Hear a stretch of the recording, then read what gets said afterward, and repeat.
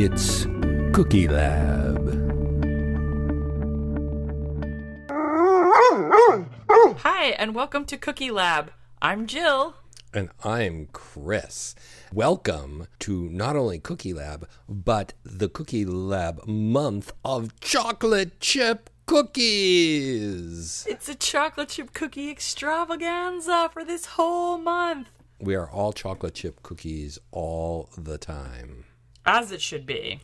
Right, because as my father says, there's no use eating a cookie unless it's a chocolate chip cookie. So, George, this one's for you. This month's for you. Stay tuned for more excitement and adventure as we explore the variety of chocolate chip cookies that are available in the universe. We don't actually have enough time for that.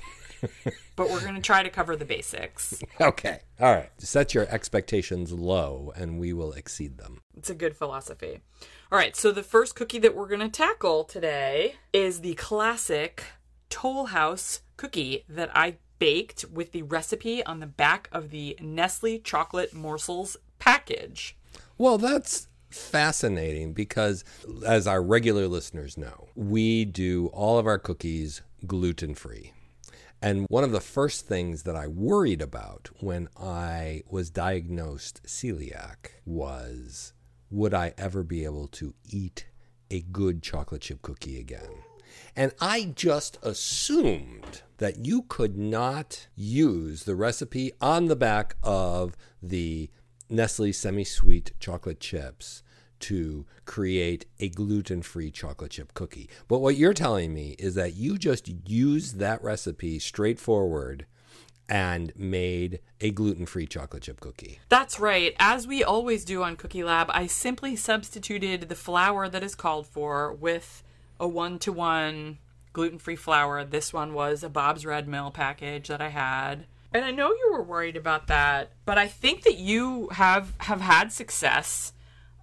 The people in my family who have celiac disease have not and are still looking for the ideal chocolate chip cookie recipe. So maybe we'll be able to help them and the listeners and talk about some science and history along the way. That's my hope. That's my hope, is that at the end of this month, our listeners will have one, if not more, what we think are acceptable or outstanding chocolate chip cookies.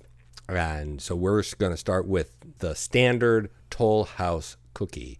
But Jill, why is the recipe for Toll House cookies on the Nestle's package? Well, Chris, as you may know, what I've heard is that the gal who invented the Toll House chocolate chip cookie in Whitman, Massachusetts, some time ago, and we can look up that date, eventually sold the recipe to Nestle for $1 in exchange for a lifetime supply of chocolate and for her recipe to be printed on the back of the package. Really?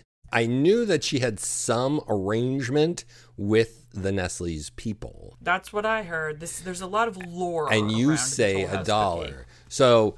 So the cookie originated at the Toll House restaurant in Whitman, Massachusetts, right? Yes, and some people believe that it was an accident, and other people believe that this lady, who we should get her name for posterity's sake. Her name is Ruth Wakefield. Ruth Wakefield was an accomplished baker and would not have made something by mistake. She would have researched and experimented and created this delicious, classic, timeless, super popular thing on purpose. Right.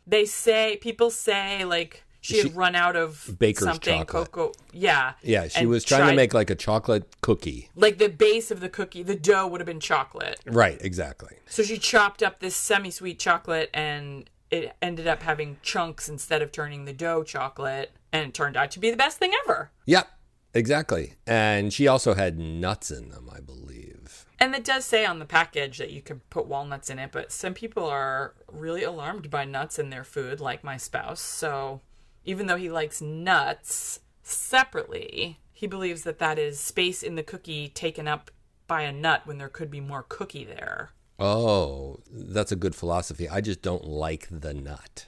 I like pecans. If you're going to put a nut in the chocolate chip cookie, I prefer pecans. Good to know. Yeah. And as you said, Ruth Wakefield was an experienced baker. She was a former dietitian, and she was a food lecturer with a passion for quality cooking.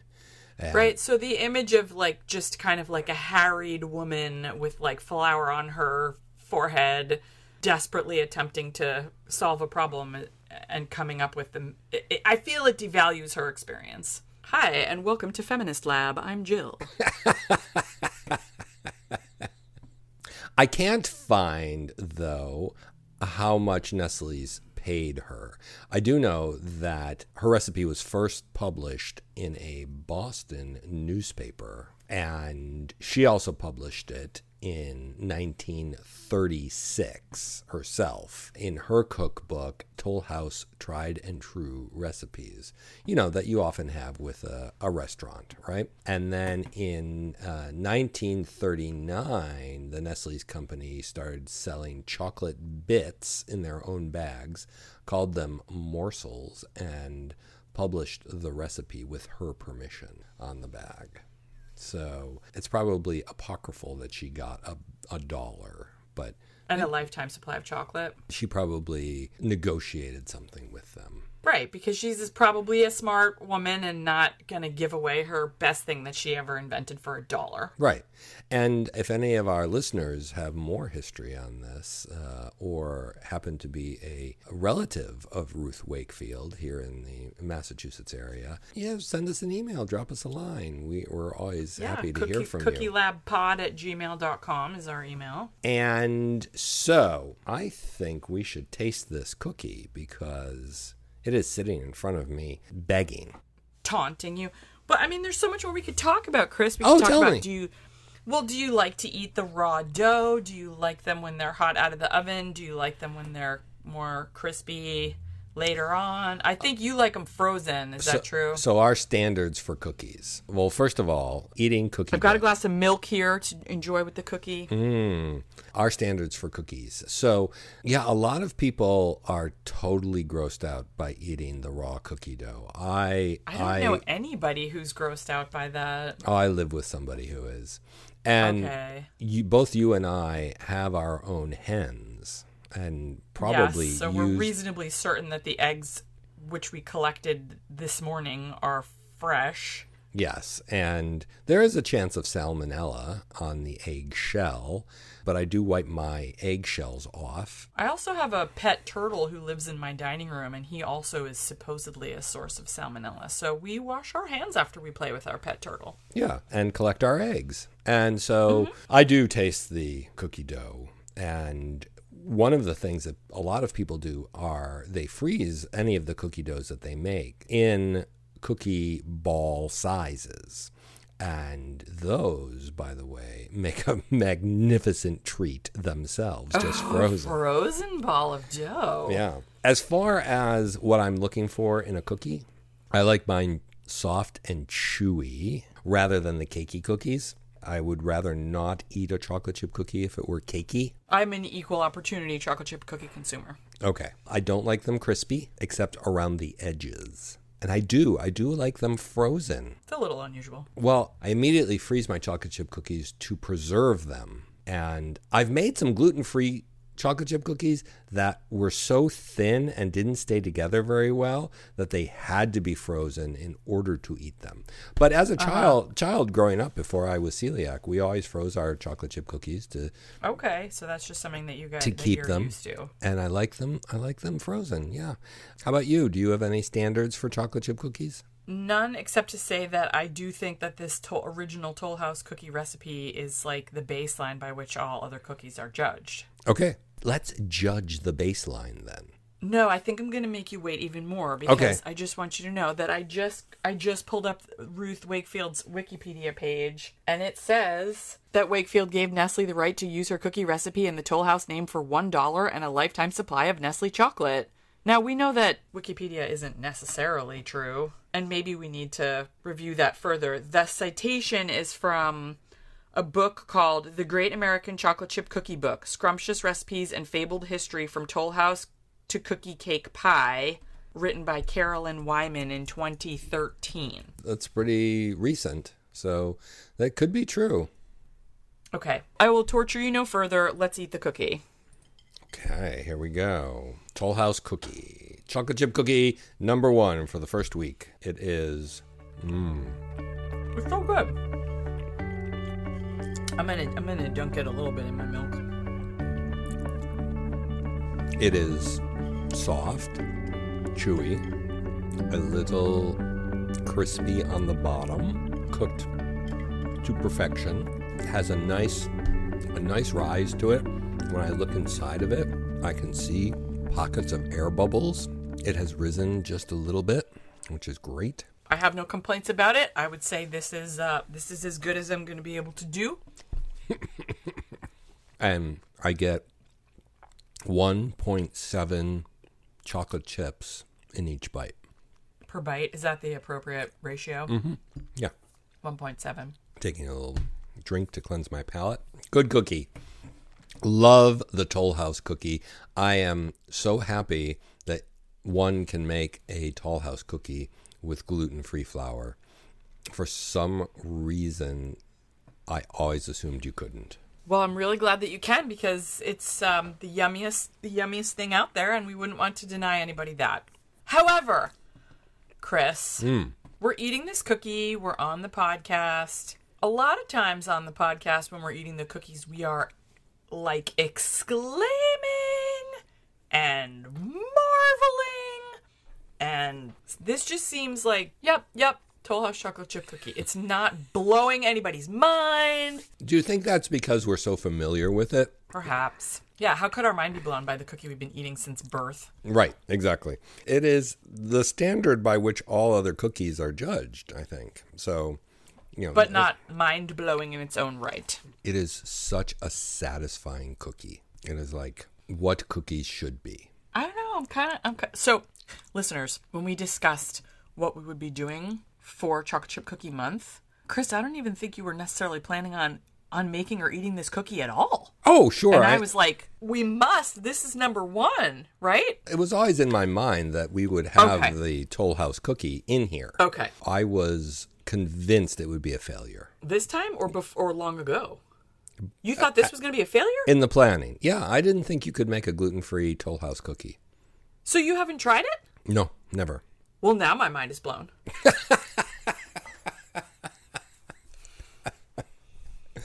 Nope.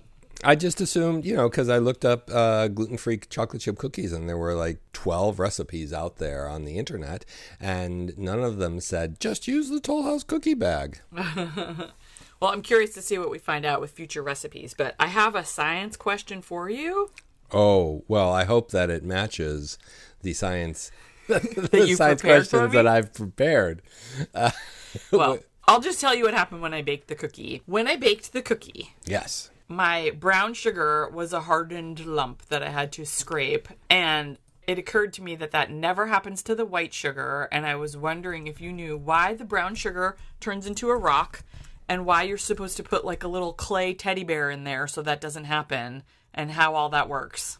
You're making a face like you don't know what I'm talking about. No, I know exactly what you're talking about, because I just found a bag of brown sugar when I was making my cookies that was rather old. The entire bag was like a brick.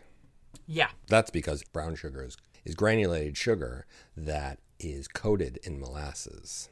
Well, it's brown. Isn't it all brown to begin with, and the white sugar has had the molasses removed? Or are you saying brown sugar is like white sugar that they put molasses in? So, Jill. Yes, Chris. You can get 2 types of brown sugar. I haven't done enough research to find out if we, the consumer, get a choice.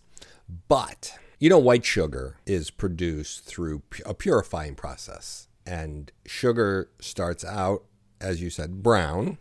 And the purifying process removes what we also know as molasses. Mm-hmm.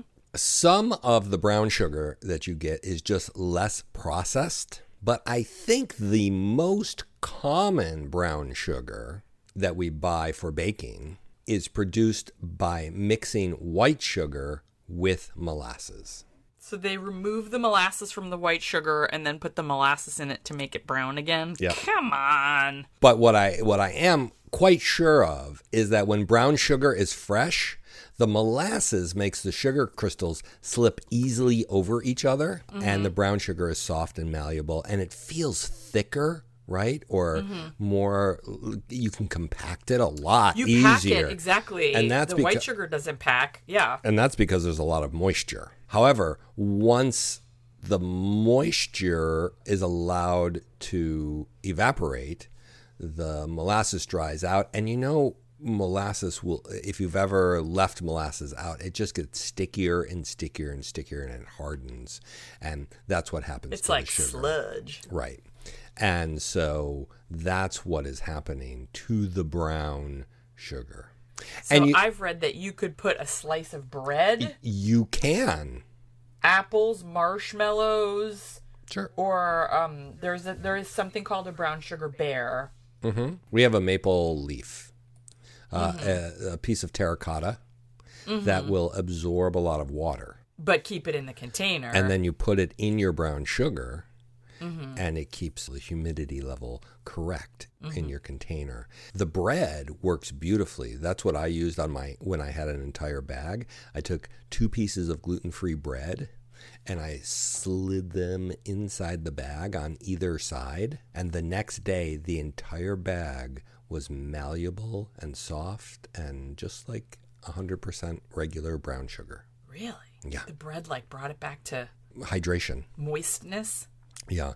And the bread doesn't have any flavor that it gives the brown sugar. So if you put pieces of apple in there, that might change the flavor. It'll change the flavor. But so there's a little science tidbit for the Cookie Lab to go with. And was there a science tidbit that you had meant to talk about before I derailed you with my brown sugar question? I thought what you were going to ask me was, why do the chocolate chips stay chocolate chip form? I can answer that. I can try to answer that. You can. You're going to do the science? Do you want me to try? All right, let's hear it. It's a From what I role understand- reversal for Chocolate Chip Cookie Month. Oh my gosh. The pressure is on. It's my understanding that the chocolate morsels do in fact melt, but because the dough keeps them in their place, it retains the shape just because it's inside a thick, sturdy matrix of the dough. Oh, yes, that's true. That is true. Yay! That's wonderful. Isn't that cool? I have a little bit more detail for you, though. Please share. Chocolate chips are specifically made nowadays to better retain their shape than they were when Gail Borden made these cookies. No. Food Ruth scientist. Wakefield. Oh, right. That's right. Food scientist Ruth Wakefield made these cookies. The thing that really makes chocolate melt is heat. Which we subject our cookies to in the oven. I love it. Yes. And the oven is just like this little scientific lab where at all these different temperatures, different things A lab within a lab. happen. And the key ingredient in chocolate is cocoa butter. Cocoa butter is a type of pure vegetable fat with a melting point of 93 to 101 degrees Fahrenheit. These cookies are baked at 375 degrees Fahrenheit. So it's got to melt, right? Has to melt. So the less cocoa butter that you have in chocolate chips, it results in a higher melting point. So the chocolate chip manufacturers, and you'll notice that not all chocolate chips are equal. And some, No, I know. Some melt more than others. Some taste kind of waxy, and some just have a subpar chocolate to them. But they're different textures because they have different ingredients. And the semi-sweet chocolate chip is a chip that today melts at 115 to 120 degrees. Because it has a lower amount of cocoa butter in it, and it has something called soy lectin. Which I've seen on a lot of food packages. Right, Jill, it's one of our favorite things. It's an emulsifier. It's a colloid. Oh, okay. It's an emulsifier. So We learned about that. it's a chemical that Mixes two other things together that otherwise don't want to get together. exactly. So salad dressings often have soy lectin in them to keep them mixed. Is that how you pronounce it? That's how I do. How do you I don't know. It's one of those words. You know how you read a word and you've never heard it out loud, so you make something up in your head that turns out to be completely wrong. lecithin? Yeah. Lecithin? Soy lecithin. Maybe that's it. I don't know. So it is, the cool thing about it is a fat that's derived from soybeans. It's actually a byproduct, which is soybean oil manufacturing process. So it's really cheap. And the main purpose of adding this to chocolate is to lower its viscosity so it can be poured into molds, it can be tempered easily, it can be poured into different shapes. Put into your car's engine. No, don't do that. And the same result happens with adding more cocoa butter. That also lowers the viscosity of the chocolate. Listeners, viscosity is a resistance to flow. Right. So lowering the viscosity means it will just be more puddly. Yes, exactly. It will ooze out faster. Yep. But cocoa butter is more expensive than soy lectin, so they use that. And it also has the amazing property of having a melting point of Dun, dun, dun. 456 degrees Fahrenheit. You would need an inferno in your kitchen to melt soy lectin. Yes. So there's so little of it used in your chocolate chips. Just it's a minuscule amount. It's way less than 1% of the all of the ingredients. But it rises that temperature just enough so that the chocolate chip will keep its form just a little bit better. And it also makes chocolate chips a terrible chip for making chocolate sauces. Mm-hmm. So harder to melt them, yeah. There's so much science in chocolate chips, brown sugar, the chocolate chip itself. There's great history, and they're yummy. And you're getting a whole month of them because next week we are going to visit the self-proclaimed world's best gluten-free cookie, and we're going to try to remember how good what this one tasted like and how the next one stands up. Well, Chris, until then, keep your paws off my cookies. Oh, you keep your paws off my cookies, and we will hurry back with the next episode. Sounds like a plan. All right, bye. Bye.